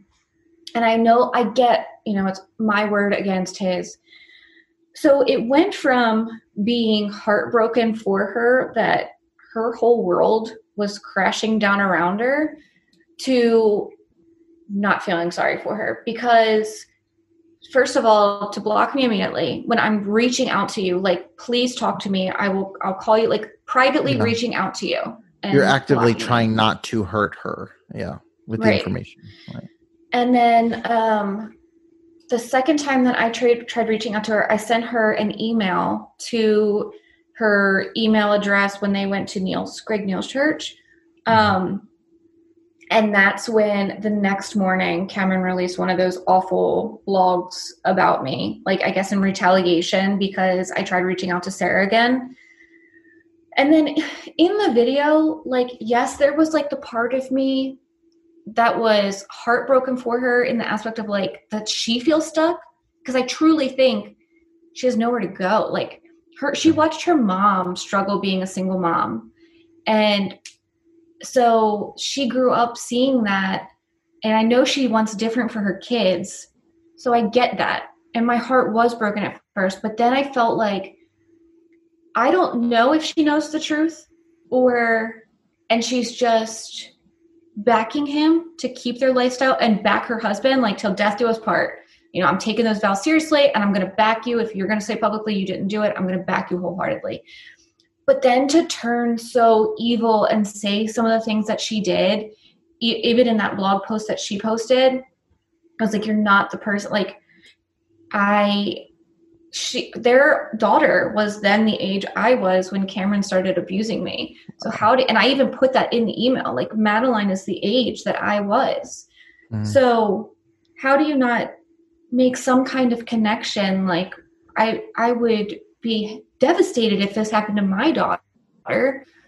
So I think it went from heartbroken to very angry at her for making me the bad guy instead of even taking 1 second to try and then to even say in the blog, I would have talked to you privately. I reached out to you twice privately before this, and you blocked me both times. Like, you're not allowing, I'm trying to tell you everything. And I knew that there was things like, if I could get to her the information about like the earrings, maybe she would remember. I remember him saying that he took those earrings back and got me a necklace. And I even told her exactly the exact necklace that she got for Valentine's Day, because I knew it. Like, maybe if I get her some of these things, she'll look back and be like, she's telling the truth. Like, I remember that. Like, how would I know that? How would I know private conversations between you and your husband?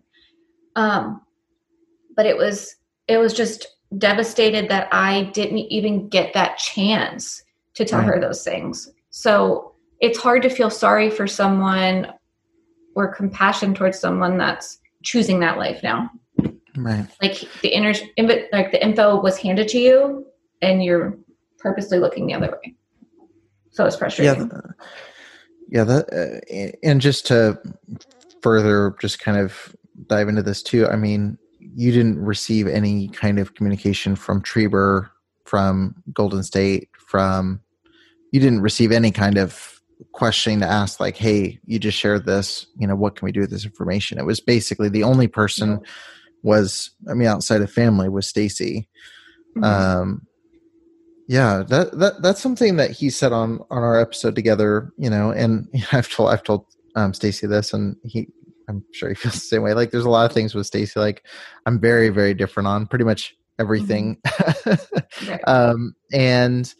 But it's, there's certain things with this topic. Like one of the things he said that I really agreed with was, he was a victim of circumstances and like finding this out about the church. Trieber was a victim of circumstances to find out that the president of his college was this.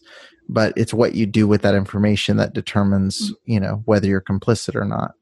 And, I think that's something so important to point out here is like, and you just hit on this with Sarah, is, there comes a point where you have the information, and all of the pastors who were supporting on Twitter and raising funds had the information.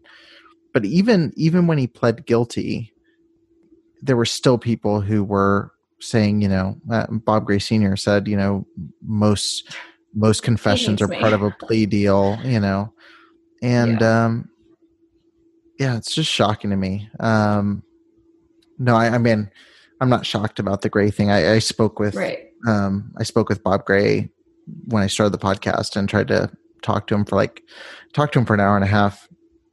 And, he made a lot of statements that it's just so clear to me how evil some of these guys are. And like Bob Gray Sr. is one of the people I'm comfortable saying he's an evil person. And I just remember, like he was saying, like the Me Too movement's the worst thing that's happened in American history. I was like, not slavery, not this, like it's this. It's just crazy to me. And it is, I just look at this situation. I look at obviously, I mean, thousands of people have come out to support you, but it's shocking to me that there's not just one or two people who have been so full of vitriol and anger and hatred. Mm-hmm. And that's why I just can't, when people say, I know I'm getting on a rant here, but when people say, why didn't so-and-so come forward? People are seeing how the church responds to this stuff. Yeah. And not even just the church, people see how the culture at large responds to this type of stuff. Mm-hmm. But anyway, so back to this. I mean, we can dive in. I mean, I feel like the legal side was pretty well documented. I mean, that's the part everyone did see. But can you just talk a little bit about, once he confessed and, once you were able to, stand in court and read your victim impact statement, that seems like if there is a closure moment, that seems like it. Can you talk about the emotion of that experience, about him finally owning up publicly to what he did, and your ability to stand up and really say what had happened in that kind of forum? So this one's kind of tough for me because I never want to come across ungrateful. I know that there are so many survivors that never get to see their day in court. And that's heartbreaking. So I'm so grateful that I did get that. Right. But I think where it's tricky for me, I should be ecstatic that he pled guilty, but knowing Cameron the way I do, I feel like that was just a play for him. Like, he knew what he was facing. Like, he was facing 80 years or something, if it all added up. And he knew all the witnesses that we had, or people that could vouch for different timelines and stuff. And I think it was him trying to weasel out. Well, if I just plead guilty, I won't get as much, which is the part that sucks about a plea deal. It's okay, well, we have to compromise. Yeah, you're going to admit it. Fine. Then we'll give you a lighter sentence, which is hard because to go from 80 years to 90 days, that part, I don't feel like justice was served. But then on the other aspect, how long would have been enough? Would I, look at Victor he's about to get released. That's just that I know Rachel, and I know that there's no closure there. That's not enough time, but how much is enough time? When is it justice? Right. Yeah. So very grateful that I got to see my day in court. I think the biggest help for me and the closest that I got to closure, and then I'll probably ever get to closure, was reading my victim impact statement, because I was able to finally tell him, this is how you made me feel. This is what you did to me. And you no longer have this control that you've had over me for all of these years. And I feel like that was me breaking those chains off. And I know we still have this other legal side that we still have to face. And then after that, I never have to see him again, and I can just move on with the rest of my life. But this was the biggest part, I truly believe. The other legal part isn't about him abusing me. This isn't suing him because he abused me. This is a completely different situation where it's what he did with me coming forward. You cannot just destroy a person when they're finally finding their voice. I understand that you probably feel like I betrayed you because I didn't keep your secret, but to then try and destroy me even more, did you not do enough damage when I was a kid? Man up, own up, and move on. Yeah. And just for people listening, just for people listening who aren't familiar with what you're talking about, there's a new lawsuit from you against Cameron, Sarah, and Emmanuel Baptist Church, which is where even after he was already being investigated for this, he was hired on staff. And it's a defamation lawsuit because of all of the crazy things. And I looked at the lawsuit and thought, good for her. But I also thought you could stamp another 30, 40, 50 names on there and they could rest comfortably. Right. But anyway, yeah, for those that don't know, that's the second legal issue that's being referred to.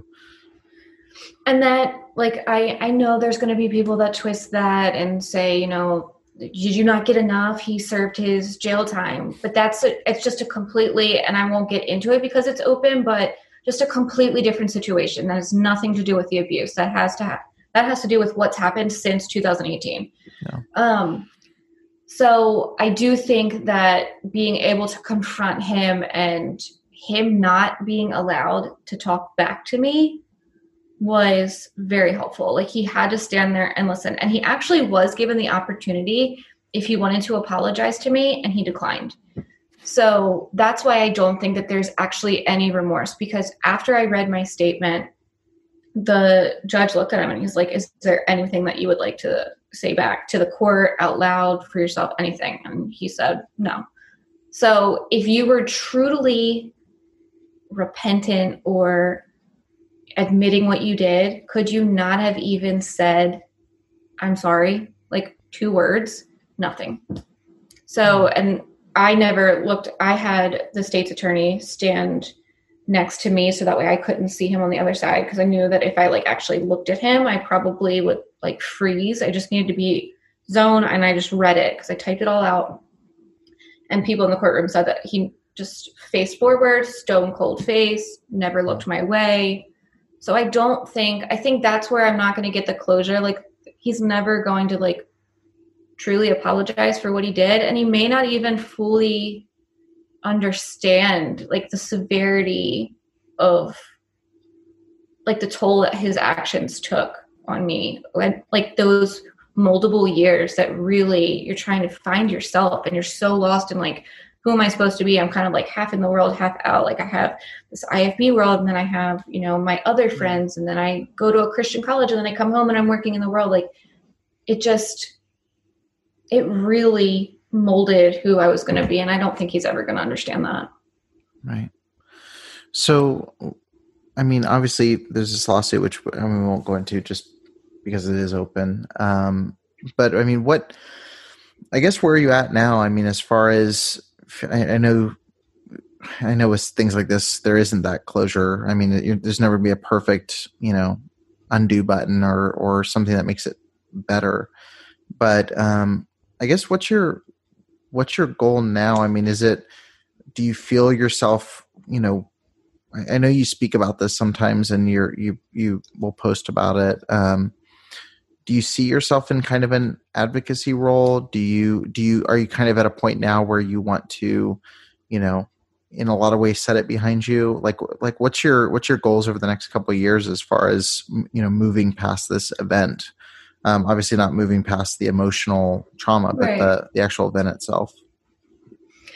So I feel like while that part has ended in January, and then now with this, I feel like I'm kind of almost like in this limbo where my emotions on a day-to-day basis about everything are still a roller coaster.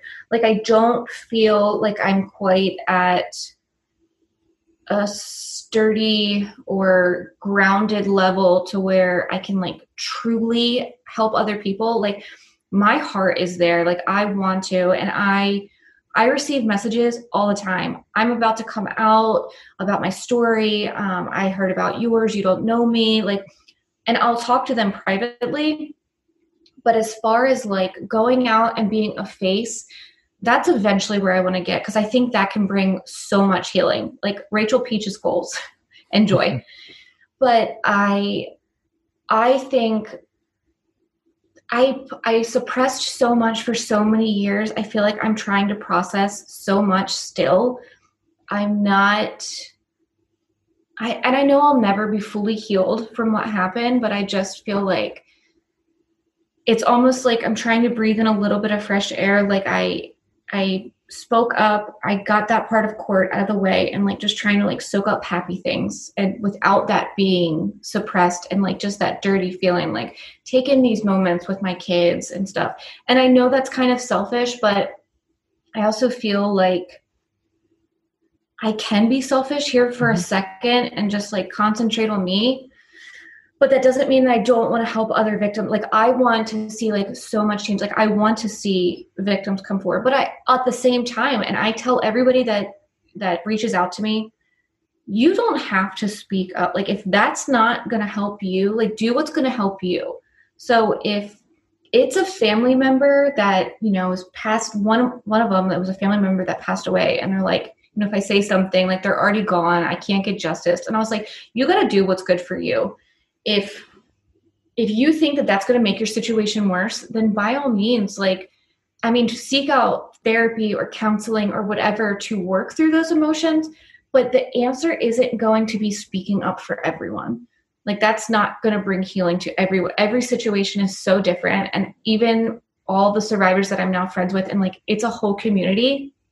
It's like 2 other victims out there. There is a whole community that literally just rallies around you as soon as you reach out to any of us. So I'll always be there to help people. Like I would never turn someone away. But I think like that's definitely my goal at some point. But I think in this moment, I'm still trying to process me and what happened and how I'm going to do different for my kids, and like trying to learn how to parent different than I parented and those kind of things. Yeah. Well, just 2 more questions really quick, but I'm curious, how have, and I'm hoping they have, but how, for people who are listening who maybe would find themselves in TJ's position, or in a family member's position, like your grandparents or your parents. For those of us who would know someone who is a survivor of abuse of any form, what's the best way for us to be an ally or to encourage or to, especially for those who it's a spouse or someone like that, Right. What's the most helpful thing that you've seen other people do when they try to, encourage you while you're dealing with this roller coaster of emotions and legal issues and all these different things? If there's like one word that comes to mind first, is just listen. Because if a victim has found their voice, they're ready to be heard. So listen with open ears, non-judgmental. We feel dirty and guilty and all of the emotions already. And obviously people that love you most of the time aren't going to make you feel worse about it. But I also know that there are some that talk to family who might still be very IFB that are, we don't talk about it. So I would just say, like, if a victim comes to you or like your spouse or something, is just always be a listening ear. Like I have told TJ, I haven't told him everything, but I have told him more than most. And he's never judged and he's listened. And it's things that are just as uncomfortable for him to listen to as it is for me to say out loud. But sometimes I just have to talk about it. And like preparing for tonight, I told him like how nervous I was, because I feel like once you get into that mindset and like it takes you back, but I know that every single time that I talk about it, I feel a little bit better. Like I feel like a little like more weight is being lifted off of me. So I think that's what's been most helpful, is just being able to finally have open communication and open conversations with people, and then rallying together, like ask questions, like ask whoever the victim is, what do you want to do? Don't push them to go speak up. Don't push them to do whatever, and don't take their voice away from them. So whatever helps them, I just think if they're coming to you and they're talking to you, then they're ready to be heard. And that's what we need to do, is just let them talk and let them lead where they want to take it. Yeah, that's awesome. And then just one last question, because I asked this of most all my guests, but I'm just curious. You've obviously got to see, people from the IFB community that have tried to help, and there's been congregants, and I know there's pastors even in my group that maybe they wouldn't want to be named on the show, but I think they definitely feel strongly about this stuff not happening. But I think you've already mentioned in passing kind of some of the ways that the culture of the IFB can lend itself to abusive situations. And, as a survivor, how do you think that there's hope for reform of the IFB movement, where we can see this kind of antagonistic attitude toward female victims of abuse and this kind of this worship kind of mentality toward, the man of God? Do you think there's hope for change in the movement? And if you could see change, what would you like to see changed within that world? I think there's some areas where a lot needs to change. I do think that some of them are still so stuck in that, the woman is below the man and we're always going to take the man's side and it's the woman's fault. And I do think that's a lot of the reason why so many stay quiet. But I think if there's going to be hope for them, for, the really any faith, but this specifically, because that's where it happened for me, I do think it's going to take more preachers like Pastor Shiflett, just because that's who I really was, working with this, that aren't afraid to go against the norm, like what's become the norm. And what I don't understand is, like, there's nowhere in the Bible that I've ever seen that says the man is better than the woman. Like, it's twisted so much. Like, you're not loved any more than I am. Like, we're all loved equally. And I don't understand why We don't even give the women or children sometimes a voice or an opportunity to speak. That was one of the things that bothered me so much about Pastor Trieber, is that I was part of your church. I worked in your ministries. I went to your college. Like, I financially helped you. Like, I, worked a bus route, all these things. Why am I less important than Cameron? Why did you not even ask me? Why did you not even call me and try to get my story? So I think that's, if there's going to be change, it needs to start with that, and more checks and balances, more being held accountable for stuff. Like, I think that there should be video cameras and security system. Like, there's just should be so many things to prevent this from happening. Even if we, now not being part of IFB, never agree with their faith, like their way of thinking or their faith, I think we still can protect people in there, so that this isn't like, you can believe whatever you want, to each their own, but be safe doing it. Like, I should not have to be scared to go to church or send my kid to a Sunday school class or to the nursery.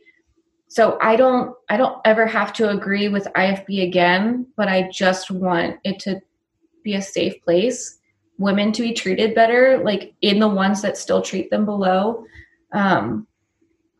I don't know if that really answers the question. I do think there's hope. I think it's just going to take more people realizing this is 2020. We can all speak up for ourselves, and it's time that we start protecting people instead of whatever our agenda is.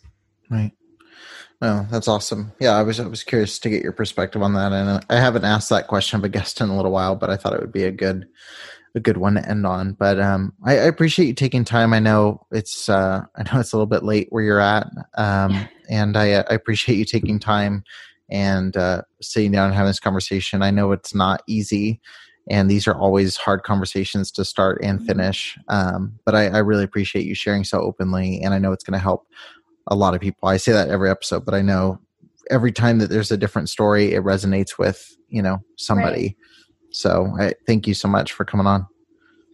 And I just want to say thanks for having this podcast, because I feel like talking to survivors behind the scenes, this has been a safe space for so many who have said that they felt comfortable being here, and like that their voice was actually going to be heard and be used for good, not to trash talk or, try and end IFB. Like, that's not what it is. It's trying to make a change. So we on this end are very grateful for that.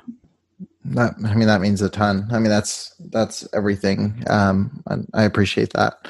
That's been the goal from day one, and it's encouraging to know that that's received on that end. So, but thank you so much, and definitely, like, I'll link out to some of the stuff we talked about so people can read a little bit more if they want to. But yeah, I appreciate you coming on, and I'll let you go for tonight so you can. Goodness, it's like, what time there? Midnight? Yeah, 12:10. Holy smokes. So, but anyway, thank you so much for coming on and for sharing so openly, and look forward to sharing this one.